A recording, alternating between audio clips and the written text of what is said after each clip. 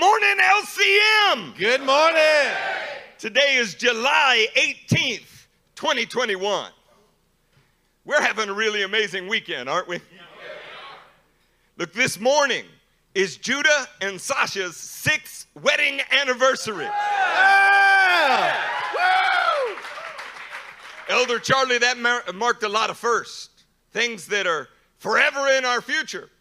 That was the first time I ever heard a prophecy in tongue and interpretation at a wedding. Oh, yeah. Now they're commonplace. It's also the same time period that we first got the vision for the yellow region on that map. It's the origins of the Aswan vision. Come on. What exciting times. Feels like all is right with the world.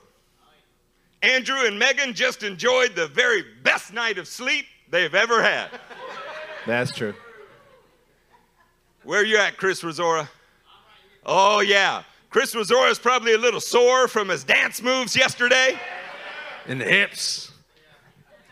You single guys, got any single guys in the house? You're figuring out that you could use a little help from Bim so that you can have some idea of what is and is not attractive on a dance floor? But I just want to say, at least things are starting to move in the right direction. Yeah. As we get started this morning, I want to share with you one of my favorite songs from high school. You have to have a little mercy on me. I was in high school. It's by the Blue Oyster Cult. I've never been able to get away from that word cult. Now, they weren't immensely popular, so I want you to know they were an American rock band. Just a way to say we don't need any more British influence. They're from New York, and we won't hold that against them. In 1967, they burst on the scene. They're known for songs like Burnin' For You and Who Could Not Like Godzilla. They sold 25 million records, which sound like a lot in those days. Now it's almost nothing. The song that I like best, it took 10 years for them to produce. I like things that are in the germination stage for a little while. Yeah. I always like Don't Fear the Reaper, because they wrote it to describe the kind of love that would transcend death. That was their stated goal. Well, they weren't really Christian. In fact, even lost people might recognize that love that transcends death, well, it has a certain appeal, doesn't it? It appealed to me even as a lost young man. I was drawn to it. We want to play something for you.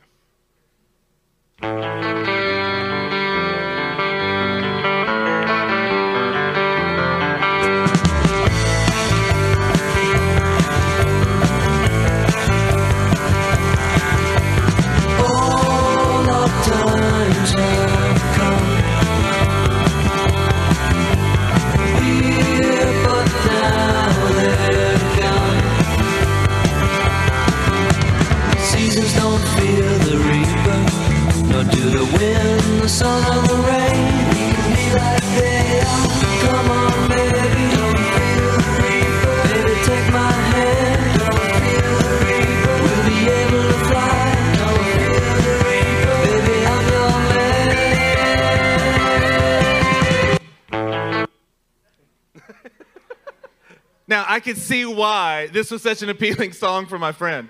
I mean, this entire song is about not fearing the process that is ahead.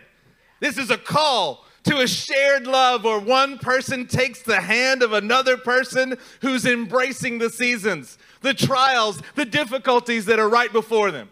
I mean, you heard one of the phrases, it says, we can be like they are. I mean, I'm hearing that and I'm just thinking about it's really a cry for all of us to true discipleship. I mean, the Talmud that wants to become like their rabbi. I mean, a real, true Christian who wants to become exactly what Jesus is. I mean, it really is kind of crazy how lost men can stumble onto truths even when their processes are perverted.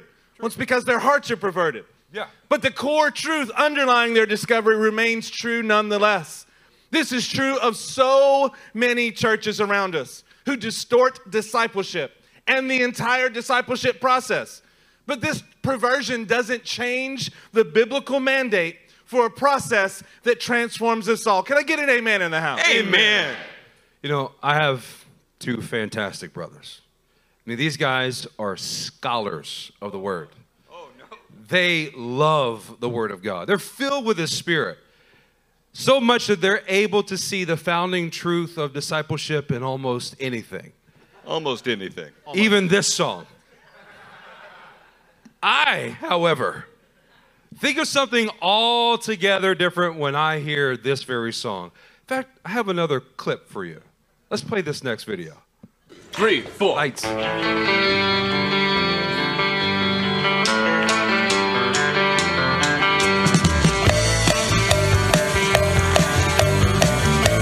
That's actually Andrew Hayes.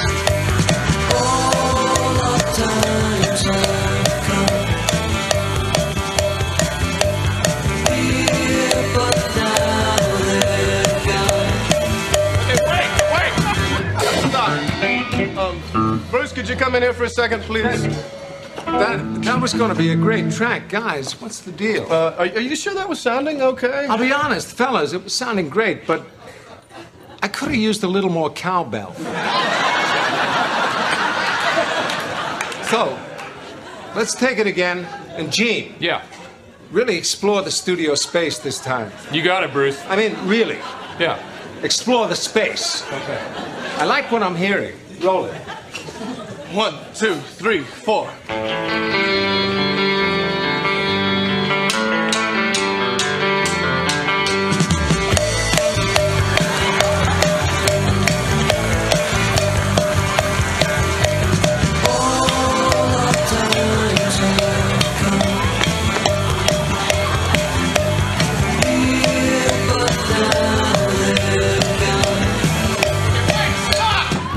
Stop! Bruce, I'm sorry. Could you come back in there, please?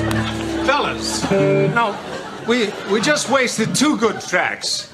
This last one was even better than the first. Well, it's just that I find Gene's cowbell playing distracting. I don't know. If I'm the only one, I'll shut up. No, it's pretty rough.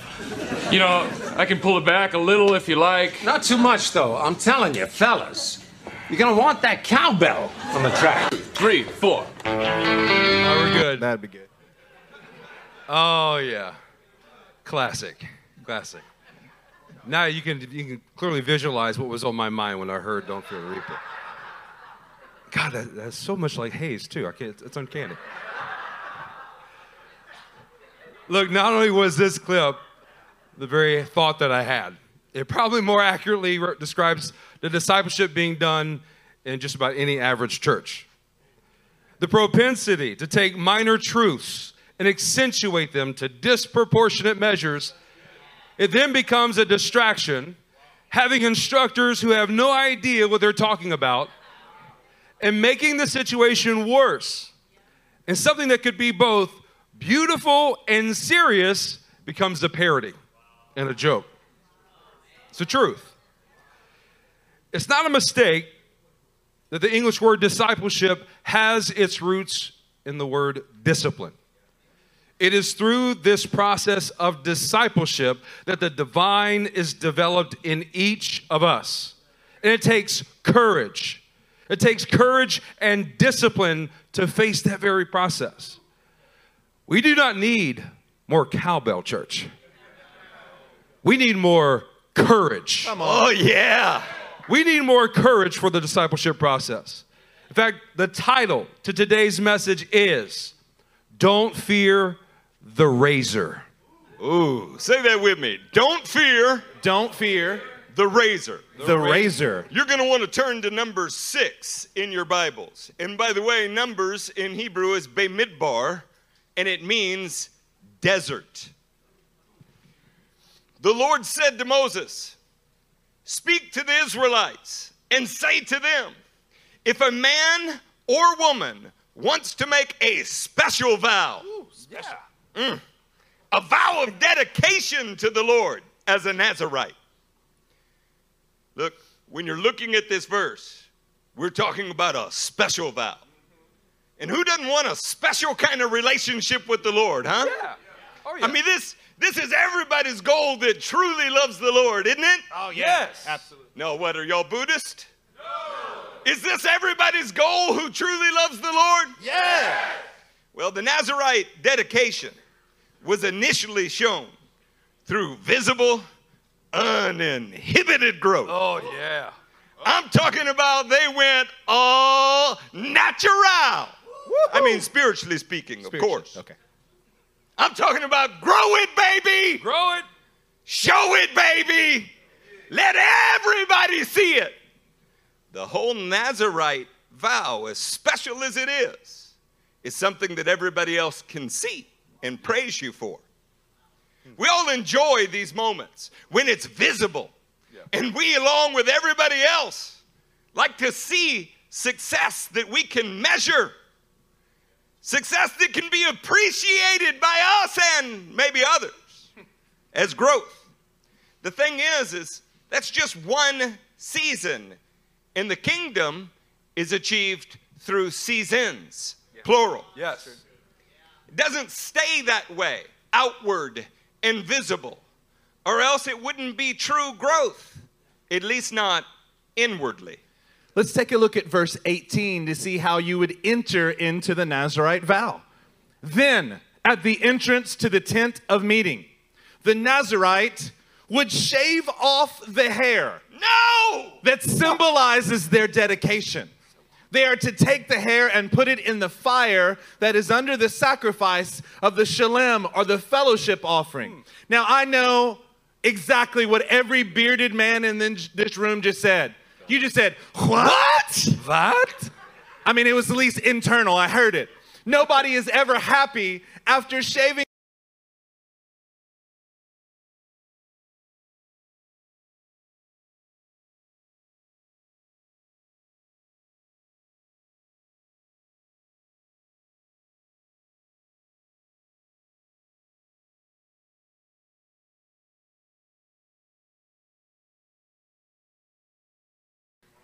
It forces a different kind of growth inside of us.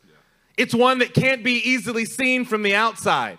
It's actual, true growth, and it is inward, and this is what the Lord is doing. Man. Number 6 also gives reference to another equal group of people that are special sons of God. They're introduced with a very specific goal in mind, a predicted outcome. They are announced to the beginning as what they will be in the future. Let's look at number 6, starting in verse 22. The Lord said to Moses, "Tell Aaron and his sons, this is how you are to bless the Israelites. Say to them, the Lord bless you and keep you. The Lord make his face shine upon you and be gracious to you. The Lord turn his face toward you and give you peace. So they will put my name on the Israelites. That's incredible. And I will bless them." Look, the Levites are going to be able to put the Hashem onto the Israelites, imparting the name, the character, the reputation, the very body of work that is the Lord. That is the eternal goal, but they will, like the Nazirites, go through seasons of visible and invisible growth in order to arrive at it. We want to give you a hint, church. The Levites don't fear the razor. I'm personally excited about this process. It's what I've been contemplating for days, but we need to introduce one more group of people to you first. So let's all turn to Numbers chapter 7. Somebody say razor. Razor. In number 7, I'm going to pick up in verse 84. These were the offerings of the Israelite leaders for the dedication of the altar when it was anointed. 12 silver plates, 12 silver sprinkling bowls, and 12 golden dishes, and a partridge in a pear tree. Skim down to verse 88. It'll kind of bring home what we're intimating. The total number of animals for the sacrifice of the fellowship offering came to 24 oxen, 60 rams, 60 male goats, 60 male lambs a year old. These were the offerings for the dedication of the altar after it was anointed. A brief survey of chapter 7 is literally filled with the Israelite people giving offerings from their resources of wealth and animals. This would be very much like you sacrificing your Toyota Tacoma or your Dodge Ram or God forbid, your Ford Super Duty. No. It represented the best, the best of what a home had produced. They placed them in the hands of their leaders for the purpose of dedication in building the very altar of God. These outward signs of their home's success, these offerings, they all faced the razor at the altar. They sacrificed them. This kind of sacrifice facilitates inward growth. You're compelled to face feelings of loss, feelings of need, concern about future provision. If I give this, then what about next month? This process assures that you are treasuring the things that matter in eternity and not the things that do not. See, we're now going to take a deeper look at the Levites. Everybody say Levites. Levites. Because they really do set a standard for all of us who are called to be priests in union with Messiah. Yeah. Now, as we do, we've talked to you about 3 groups already, and we want to show this to you here on a slide. As we do, keep in mind that the 3 groups of people undergo a similar process to what we're about to detail with the Levites. It's the Nazarites that we've taken a look at. The Nazarites, these Nazarite vows are people who do not fear the razor. They're individuals. Then the Levites, they're a class, a group of people who don't fear the razor. And we can't wait to show you exactly what that's going to mean in chapter 8. And we have the Israelites who don't fear the razor as a group, as a community, as an entire nation of people. Let's turn to Numbers chapter 8, and we're going to see exactly how this plays out. Numbers chapter 8 and verse 5, it says this. The Lord said to Moses, take the Levites from among the other Israelites and make them ceremonially clean. In verse 6, we see 2 very important commands that relate to the calling and the development of the Levites. First of all,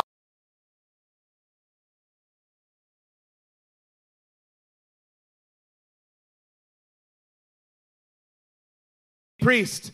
After you take them, you have to make them. Oh, make them! Then this is the process of them developing into the priest that they were just called to be. Look how this continues in verse 7. To purify them, do this. Oh, yeah. Do this. Do this. Do this. Sprinkle the clean water of cleansing on them. Then make them shave their whole bodies Woo! and wash their clothes. And so purify themselves. So we have 3 distinct things. We have sprinkle the water of cleansing on them. Shave or use a razor on every area of their bodies. Oh, no. Mm-hmm. Crevice. Yes. Then wash their clothes. Look, these are the areas that we feel led to discuss with you this morning. However, we want you to be familiar with the rest of the process that we will be building on in days to come. So let's finish this section. So we're laying some groundwork. Clearly, we're going to talk about the razor today, but we want to introduce some other elements you're going to see in coming sermons. Verse 8, make them take a young bull with its grain offering of fine flour mixed with oil. Then you are to take a second young bull for a sin offering. Bring the Levites to the front of the tent of meeting and assemble the whole Israelite community. You are to bring the Levites before the Lord, and the Israelites are to lay their hands on them. Aaron is to present the Levites before the Lord as a wave offering from the Israelites, so that they may be ready to do the work of the Lord. Amen.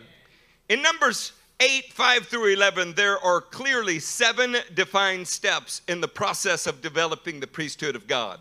We're going to introduce them to you now on a slide. Step 1, take them. Take them. Step 2, Make them. Make them. You see this in the Newer Testament. Jesus selected disciples, he took them to him, and then he made them into something. Come on. The make them process, sprinkle, shave, wash, we'll be focusing on today. It goes on from there in items 3 through 7 for a bull offering that is a voluntary tribute, for a sin offering that is for any time your disciples miss or stray from the mark, all the way out into an assembly in front of the whole Israelite community where they're put on display for inspection. Amen. In the 6th one, the Israelites are laying their hands on them, showing that they accept what God has done. In the 7th one, the Levites themselves become an offering from the people back to the Lord. We're going to teach on that process over the next few meetings. This morning, we want to focus with you really on steps 1 and 2, just so that you can't miss it. This morning, we're going to be talking about that sprinkling the water of cleansing, shaving or using a razor on every area of your body. To introduce the idea of take them, I just want to show you one more slide. Abraham had to be taken out of Ur of the Chaldees. Moses had to be taken out of Egypt. Elisha had to be taken from the plows in the field. David had to be taken from tending Jesse's flock. Matthew had to be taken from his tax collecting booth. Peter, James, and John from their fishing boat, and Paul from the prestige of his position. Yeah. The Bible always starts with taking someone from somewhere to somewhere, and they're made in the process. Amen. Amen. The process of making a specially devoted priest, it always starts with selection. Take them. But that's the starting line. That's the initiation point. And it requires little more of you than, okay, a response. All of the hard work, the things that we tend to skip, that we want to avoid, or worse yet, fear. Well, they're in the next stage. In this house, we will not fear the razor. Say it with me. We will not fear the razor. Let's take a look at Numbers 8 and verse 7 to really dig in here. To purify them, do this. Sprinkle the water of cleansing on them. Then make them shave their whole bodies and wash their clothes, and so purify themselves. See, Pastor just spoke to you about being taken, the take them stage. This is the process of being made into what you've been called to. And it starts with the cleansing nature of the Word of God. Yeah. Having the Word of God applied to our lives in every area is step 1 of purification. Amen. But I mean, think about the term sprinkling. I mean, people don't usually shrink back from a sprinkling. Ah! There's not much intimidation in getting sprinkled with something. It actually kind of sounds refreshing. It's kind of rejuvenating, relaxing. I'll take a sprinkle of that. Can I have some more sprinkles on this, please? Maybe some chocolate sprinkles, some rainbow sprinkles, just some more sprinkles. But where you really start to grow, I mean, where you really want to show off. Oh, yeah. I mean, where you want to never shrink back is in the area of applying the razor to every area of your body. Amen. I mean, every area. Yes. That's where the temptation to shrink back, to withdraw, or even shrivel up into hiding comes about in the most obvious of ways. Oh, man. Look, Pastor mentioned cleansing, right? Cleansing through the sprinkling of water. This can be seen as something that's fun. It's delightful, maybe even refreshing. Think of it like a Levitical splash pad of sanctification. Just run through it. It's wonderful. There's no pressure washing of what the sanctification process really is. Well, in addition to that, you got some putting on of clean clothes. Can I get an amen, single guys? Amen. Showing yourself to be purified, it's rewarding. It's celebratory. Man, you got some nice duds that are happening. You now have an outward adornment to display. Like Treaster at the wedding in his black Western shirt. Man. I was jealous of that shirt. It was tight. The most difficult of these three is dealing with the razor. I'm talking about shaving every area of your body from head to toe, not missing one crevice, not overlooking one corner, not bypassing one fold. If the command of God was to put the razor to every area, you might have to stretch to reach every single one of those areas. Yeah. I'm talking about you may even need some assistance to reach those not so easy to reach areas. Just need a little help from your friend. These guys have already been circumcised, though.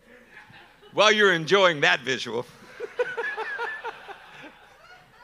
whether the razor is used in the covenant of circumcision with Abraham or in the circumcision of your heart in the Brit Hadashah, the razor always requires a vulnerability and dependence that is altogether exposing and uncomfortable.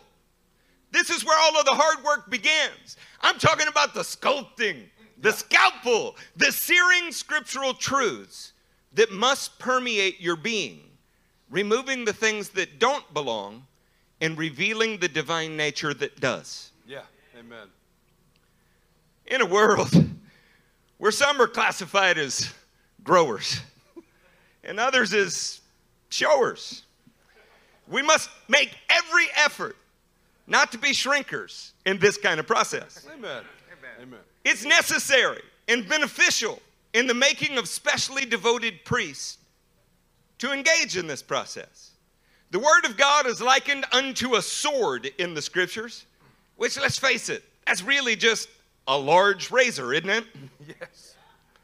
That razor doing its work announces a status change, a development of something new, being made into a specially devoted priest like the Son of God. Amen. Now, when you really engage with this, when you really think through this, when you really think through how awkward this is to even think about it, much less to participate in it, you realize and you learn that it's exactly how Joseph was prepared for his role as Savior in Egypt. I mean, he was called with his coat. That was the take them phase. Then he was put through painful trials in the pit, in Potiphar's house, and in the prison. This is the make them phase. Yeah. I bet those trials felt like a razor was being used on his privy parts. That's the King Jimmy hat translation. Then he was called into the palace and put on his Savior garments. Look at how all this is symbolized. Turn with me to Genesis chapter 41, and we're going to take a look at verse 14. Somebody say razor when you get there. Razor! Not the Motorola kind that we had in 2000 that everybody wanted, the silver one. Not that kind. I had that one. Genesis 41 and verse 14. It says this: So Pharaoh sent for Joseph, and he was quickly brought from the dungeon. When he had shaved and changed his clothes, he came before Pharaoh. See, if you don't understand this razor process that we're talking about, the pattern of being made into something, you would think that he was just called from the prison to the palace and made into a savior. But this perspective ignores, it shrinks back, it shrivels up, it even recoils from the decades-long process of the razor in painful trials and toils that Joseph endured. See, in this case that we're reading about, we're looking at the culmination, the launching, the release, and even this required another razor, another shaving in Joseph's life. The truth is that there are many times where the process of the razor must be applied to our lives, and it is good, beneficial, and it results in eternal glory. Amen. As beautiful as every story in the Tanakh is, the Newer Testament really does emphasize this point with razor-sharp clarity. In this house, we don't fear the razor. Say that with me. Don't fear the razor. So let's look at Acts chapter 14. Are you there? We don't want you shrinking back from this truth like frightened little turtles. Get to Acts 14 and say razor when you're there. Come on, left side of the room. I didn't hear you guys. You guys there? Razor? There we go. Starting in verse 21. They preached the gospel in that city and won a large number of disciples. Then they returned to Lystra, Iconium, and Antioch, strengthening the disciples and encouraging them to remain true to the faith. We must go through many hardships to enter the kingdom of God, they said. Look, this phrase in this passage, we must go through many hardships, it's been preached on since the dawn of time. In fact, it can be boring because it's been preached on. So we must. Okay, we know. We got it. Unfortunately, it is often viewed in the way that a razor is viewed. And this is what I mean. If I have no choice, then I will have a surgery, which involves a razor. There is something so much more beautiful in this passage, in this 70-sided gem that we want to show you. Y'all want to turn the 70-sided stone? Y'all want to see something new in a verse that it is familiar to you? Yes. So we'll start with looking at this word must and how it's translated. Let's pull up our first slide. It's the Greek word de, meaning it is necessary or to be necessary. Look, I don't know about you, but most of us don't like to be forced or told what we must do, that therefore is an obligation. It's easy to imagine our joy shriveling up, our joy shrinking back from that kind of mandated obligation. However, when you start to view something as necessary, that can bring a different kind of feeling and understanding and engaging what's being asked. It is necessary for my development. It will produce something better in me. It's good for me to go through this razor process. There's an end goal in mind. This may be closer to what the very first century found encouraging in this verse. That trials and tribulations are necessary for my development. Everybody say necessary. Necessary. Necesito. Man, it brings stark clarity of how we are to engage the difficulties that we go through. Well, when we study this, there's 106 usages of this word day in the Newer Testament. But we want to show you another slide that shows the sense in which it's used. As you can see in this slide, the top half of the circle, the top or the 50% of its usages are described as something in the sense of being an obligation or to be obligatory. The remaining half is the sense of something to be necessary. So let's get this straight. The translators are not unjustified in saying we must in this passage, because in some sense that is true. It may be more encouraging to come to the conclusion that it is necessary for you to undergo the razor. Necessary for you to experience that razor-like tribulations and trials because of what it develops you into. Namely, developing you into a special priest of God. Young's literal translation, it captures this concept in a way that captured your pastor's hearts this week. So let's show you this next slide of the Young's literal for Acts 14, 21 through 22. Having proclaimed good news also to that city, and having discipled many, they turned back to Lystra and Iconium and Antioch, confirming the souls of the disciples, exhorting to remain in the faith, and that through many tribulations it behooveth us to enter the reign of God. This is speaking to us this morning, church. This is speaking to you. That we do not fear the razor because we know that it behooves us. It benefits us. It develops us into the specially dedicated priest that we are all called to be. Do you see the difference between viewing difficulty as an obligation and viewing it as necessary for your development? That's a shift that allows you to move away from fear of that razor-like process and into embracing the process. Amen. Please turn with me to 1 Peter. And as you're turning, I want to remind you of some things you've gleaned from numbers 6 through 8. It's the reason that we introduce them, as we're going to build on them as we go. If you could put that slide. Nazarites, They're the individuals who shave their heads. Levites, the class of people that shave their bodies. Israelites, this is the whole nation who shave their resources. See, when you're a specially devoted person, as many of you in here are, you don't fear having your minds purified by trials, because those trials only focus you on eternity. Amen. When you're a specially devoted people, you don't fear having your whole body purified by trials, because they focus us on the goals of eternity.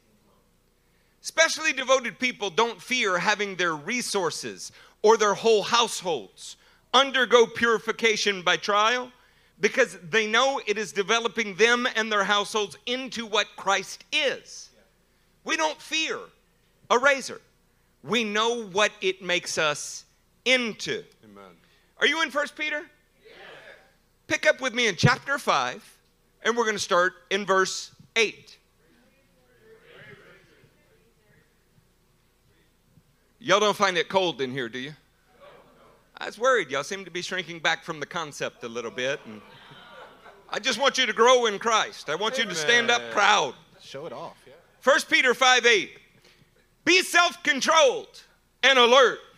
Your enemy, the devil, prowls around like a roaring lion, looking for someone to devour.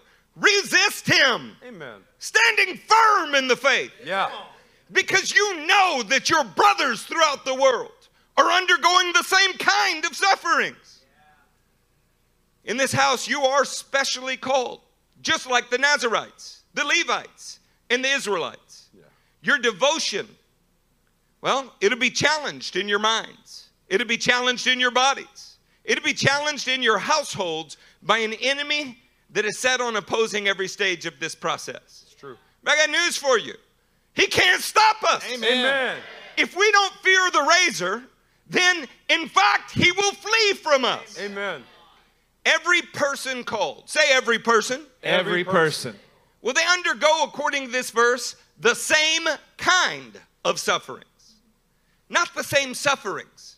My wife's been through labor several times. I once ate bad Mexican food. The same kind of sufferings. Not the same sufferings. It's the same process. Amen. To produce priests across all people of God. Yeah.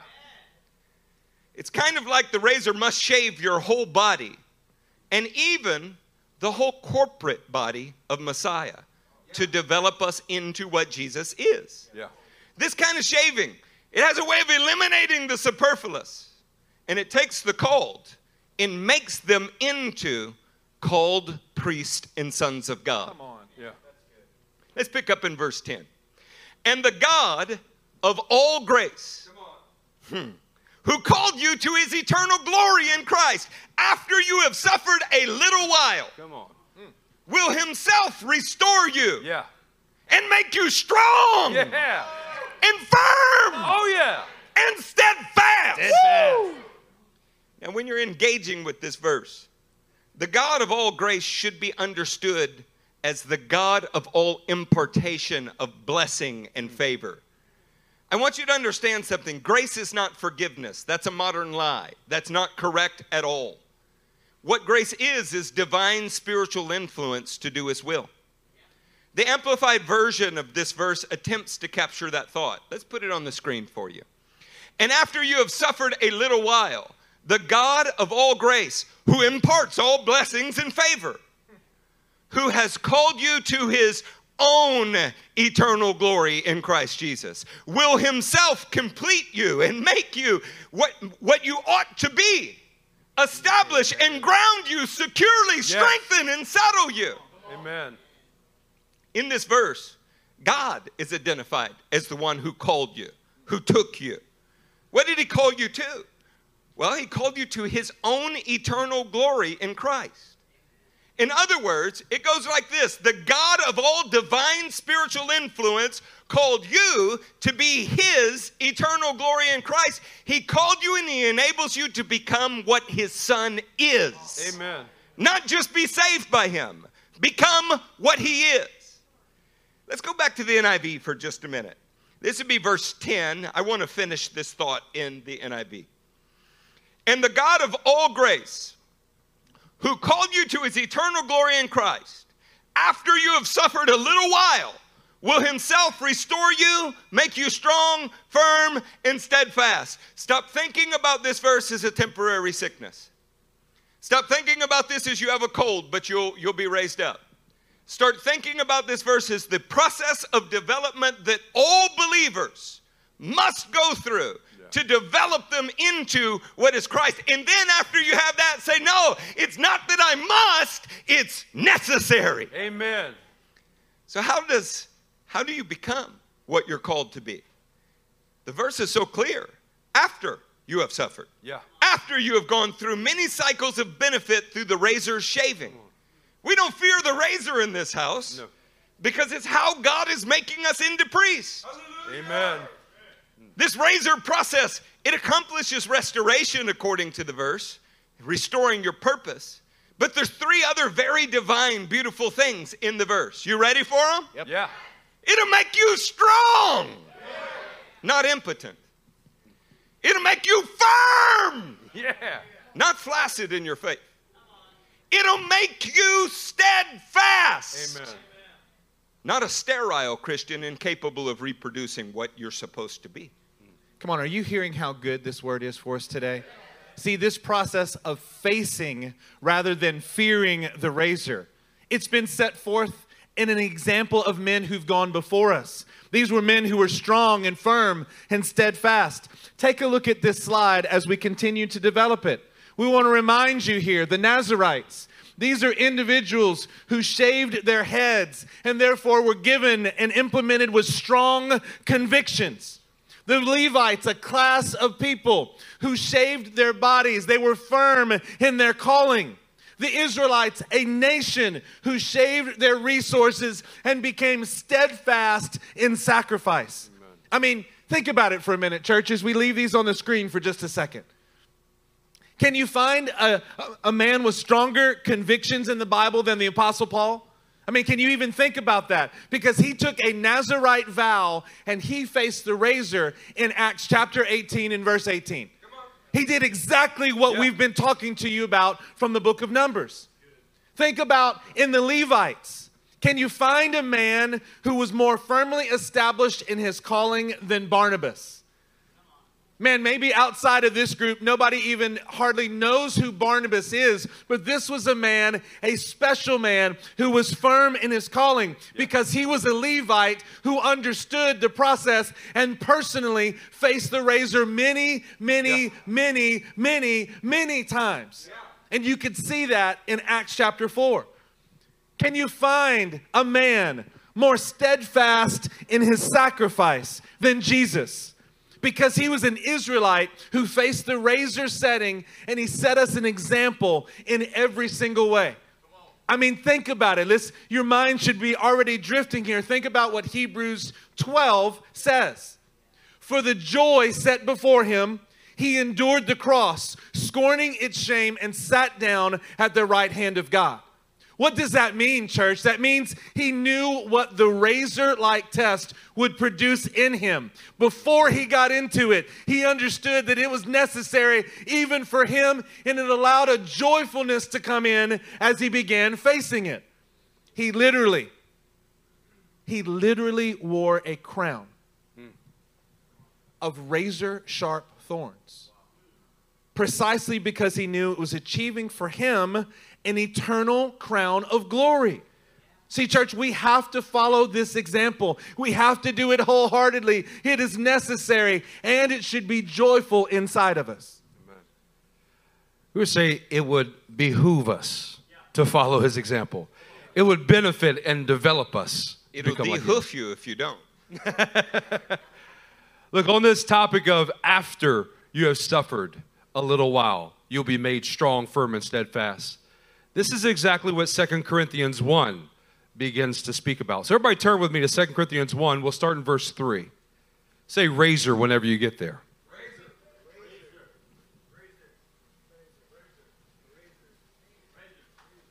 Praise be to the God and Father, our Lord Jesus Christ, the Father of compassion and the God of all comfort, who comforts us in all our troubles, so that we may comfort those in any trouble with the comfort we ourselves receive from God.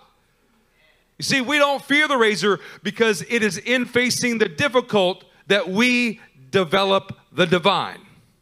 We then have something to deliver to our brothers that came from God, that divine that we have received.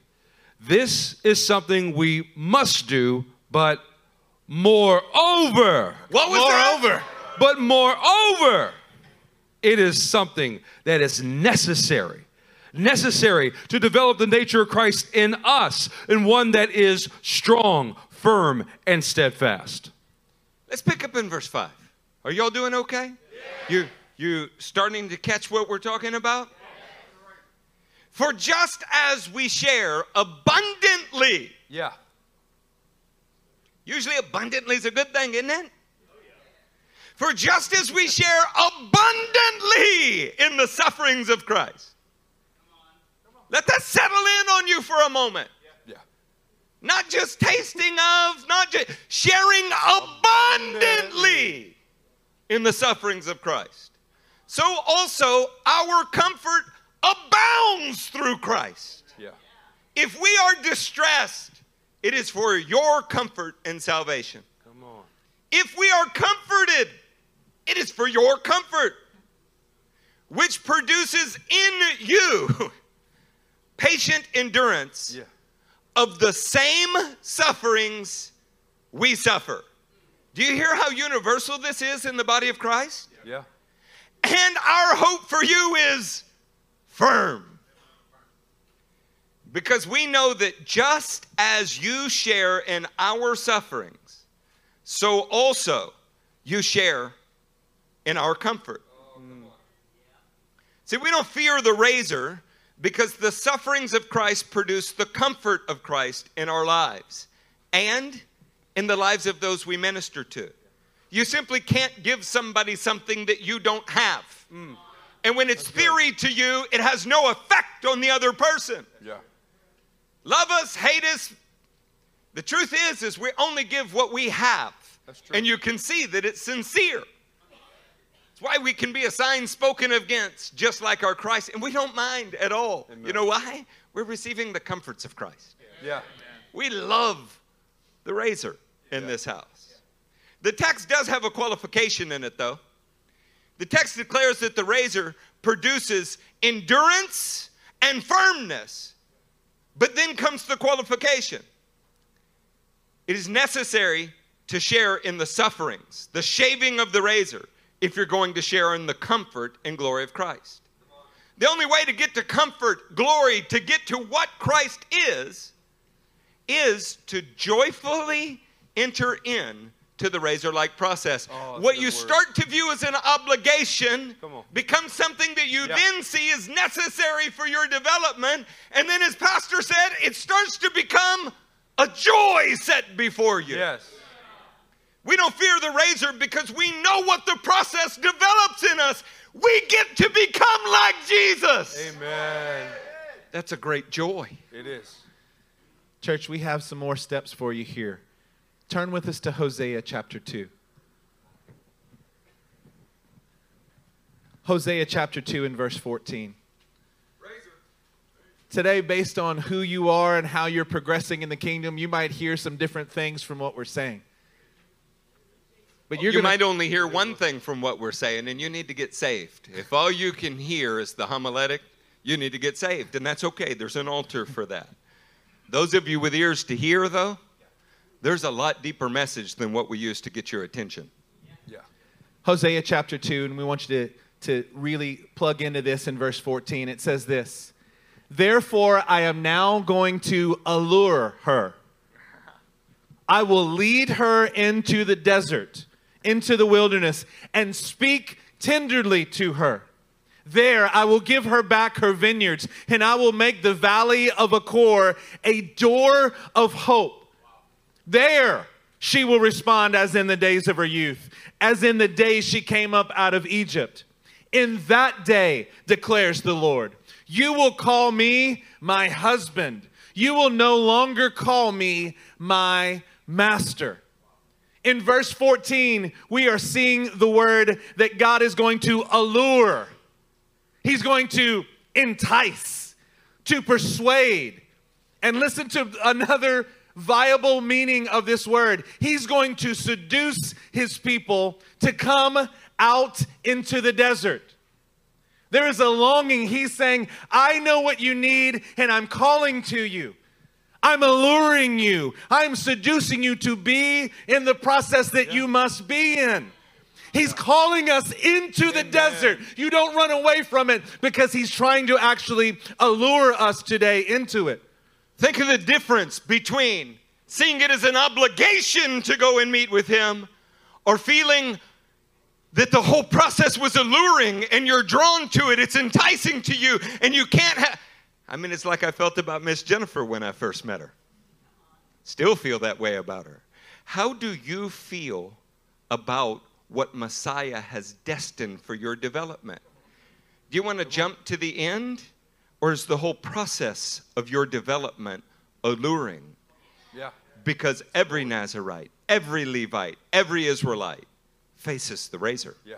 That razor development process is the desert, and it's what he's alluring us into. What a different message for us to get down in our souls today. And what does he do when you're in the desert? He then begins to speak tenderly to you. The literal words in the Hebrew there are he speaks to the heart. It is devar leave. He is putting his word in your heart. His word is speaking to your heart. That's what he does when you're out in the desert after you've been enticed and allured to the place where God can develop you in such a special way, in such an intimate way. As it goes forward in verse 15, you find that the valley of Achor, the valley of trouble, the valley of the razor process. We're not talking about just a step. We're talking about an entire valley that you must work through and walk through repeatedly. A valley of trouble. Not just a day of trouble, not just a troubling thought or a troubling moment, but an entire valley there. And what happens in the valley of trouble? It becomes a door of hope in your very life. Come on, somebody. It is when your razor-like trouble becomes your very hope of development. Amen. Why? Because it is the hope that you are becoming what you were always called to be. Man, consider the razor development process that we've covered today. And I want you to listen to me. I want you to walk with me through this in your mind and in your heart right now. In Acts 14, we went from must to necessary, so that the process is encouraging to you. Man, if you leave here today and only hear that you must endure the trials, then you're missing a lot of other beautiful things that we've actually walked you through. In Acts 14, we went from that must to necessary, and it's a process to encourage you. In Hebrews 12, we went from scorn and shame to seeing it as a joy that is set before us, because we saw that in Christ. In Hosea, we went from a valley of trouble to a door of hope for our future, for what we will become, for what the process will result in us in. And all of this takes place in the context, in the setting, in the backdrop of a razor-like process, and that is called the desert. Or in Hebrew, it's the word Bamidbar. So we're going to pick back up right where we first started the message. Let's all turn to Numbers chapter 8. We'll go to verse 11. We're turning to the book of Bamidbar. You know what's so important about what Pastor just walked you through? It is solving the default of how we approach trouble. When you have a must perspective, you grit and bear it.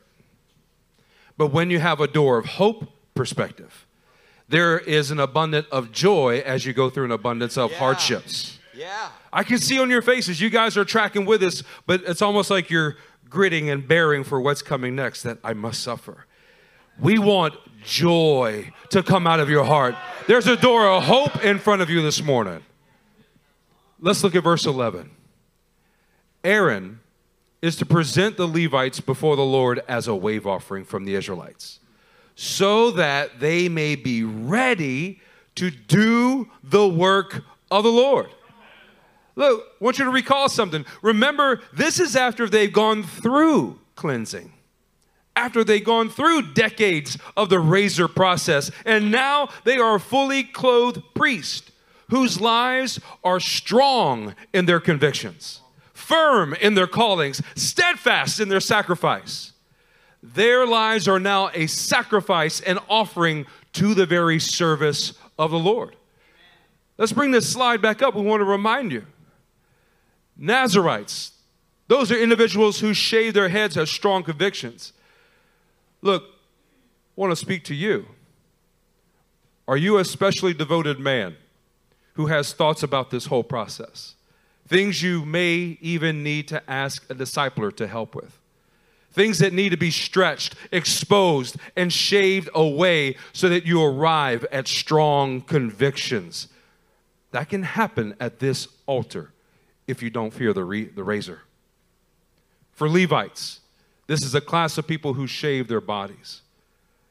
Are you in a specially selected class of people, but are concerned and insecure about the timing and nature of your calling? Perhaps showing moments of brilliance in your workplace, followed by deplorable moments in the very same workplace. You may even need to ask a discipler to help with. You need things to be stretched, exposed, and shaved away so that you can arrive at a firm calling. This can happen at this altar if you don't fear the razor. For the Israelites, a nation who shaved their resources, are you in a specially called community, dedicated to bringing the kingdom of God to earth, but perhaps are protecting your home's resources? I'm talking about your time, your finances, and even your children. You may have moments of great sacrifice, but need to develop a life of steadfast sacrifice. You may need to ask a discipler to help you with this. These are things that need to be stretched, exposed, and shaved away so that you arrive at a life of steadfast sacrifice. This can happen at this altar today if you don't fear the razor. Pastor, when you really think about it, the altar is a valley of trouble, but it's a valley of trouble for your flesh. Yeah. You face the razor at the altar. Because every time you are here, something needs to be shaved off. It needs to die. But the altar is also a door of hope. Yeah, it is. It's a door of hope for your future. Because this is a part of the process of developing the divine in you as a disciple. Undoubtedly, some of you will feel like you must come to this altar. Some of you may feel like it's necessary for you to come to this altar. It's our hope for you that it is your joy to embrace this altar and this process. Because this process is our only hope of becoming what Jesus is. We endure things that are difficult for us. And in that, He strengthens and comforts and encourages us, and we walk away with something we didn't have before. Amen. Church, you need to get your minds right. Do you need to get your bodies right? You need to get your households right. This altar is the place to do that.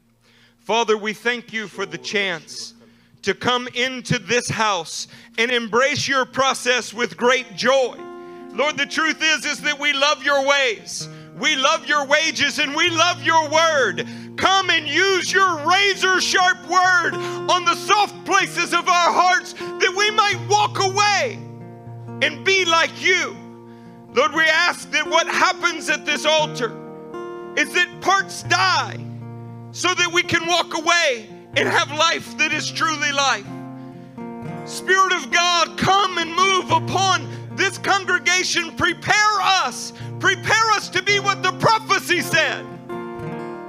The warriors that you've called, the bride that you've called. Prepare us here, Lord. Help us now.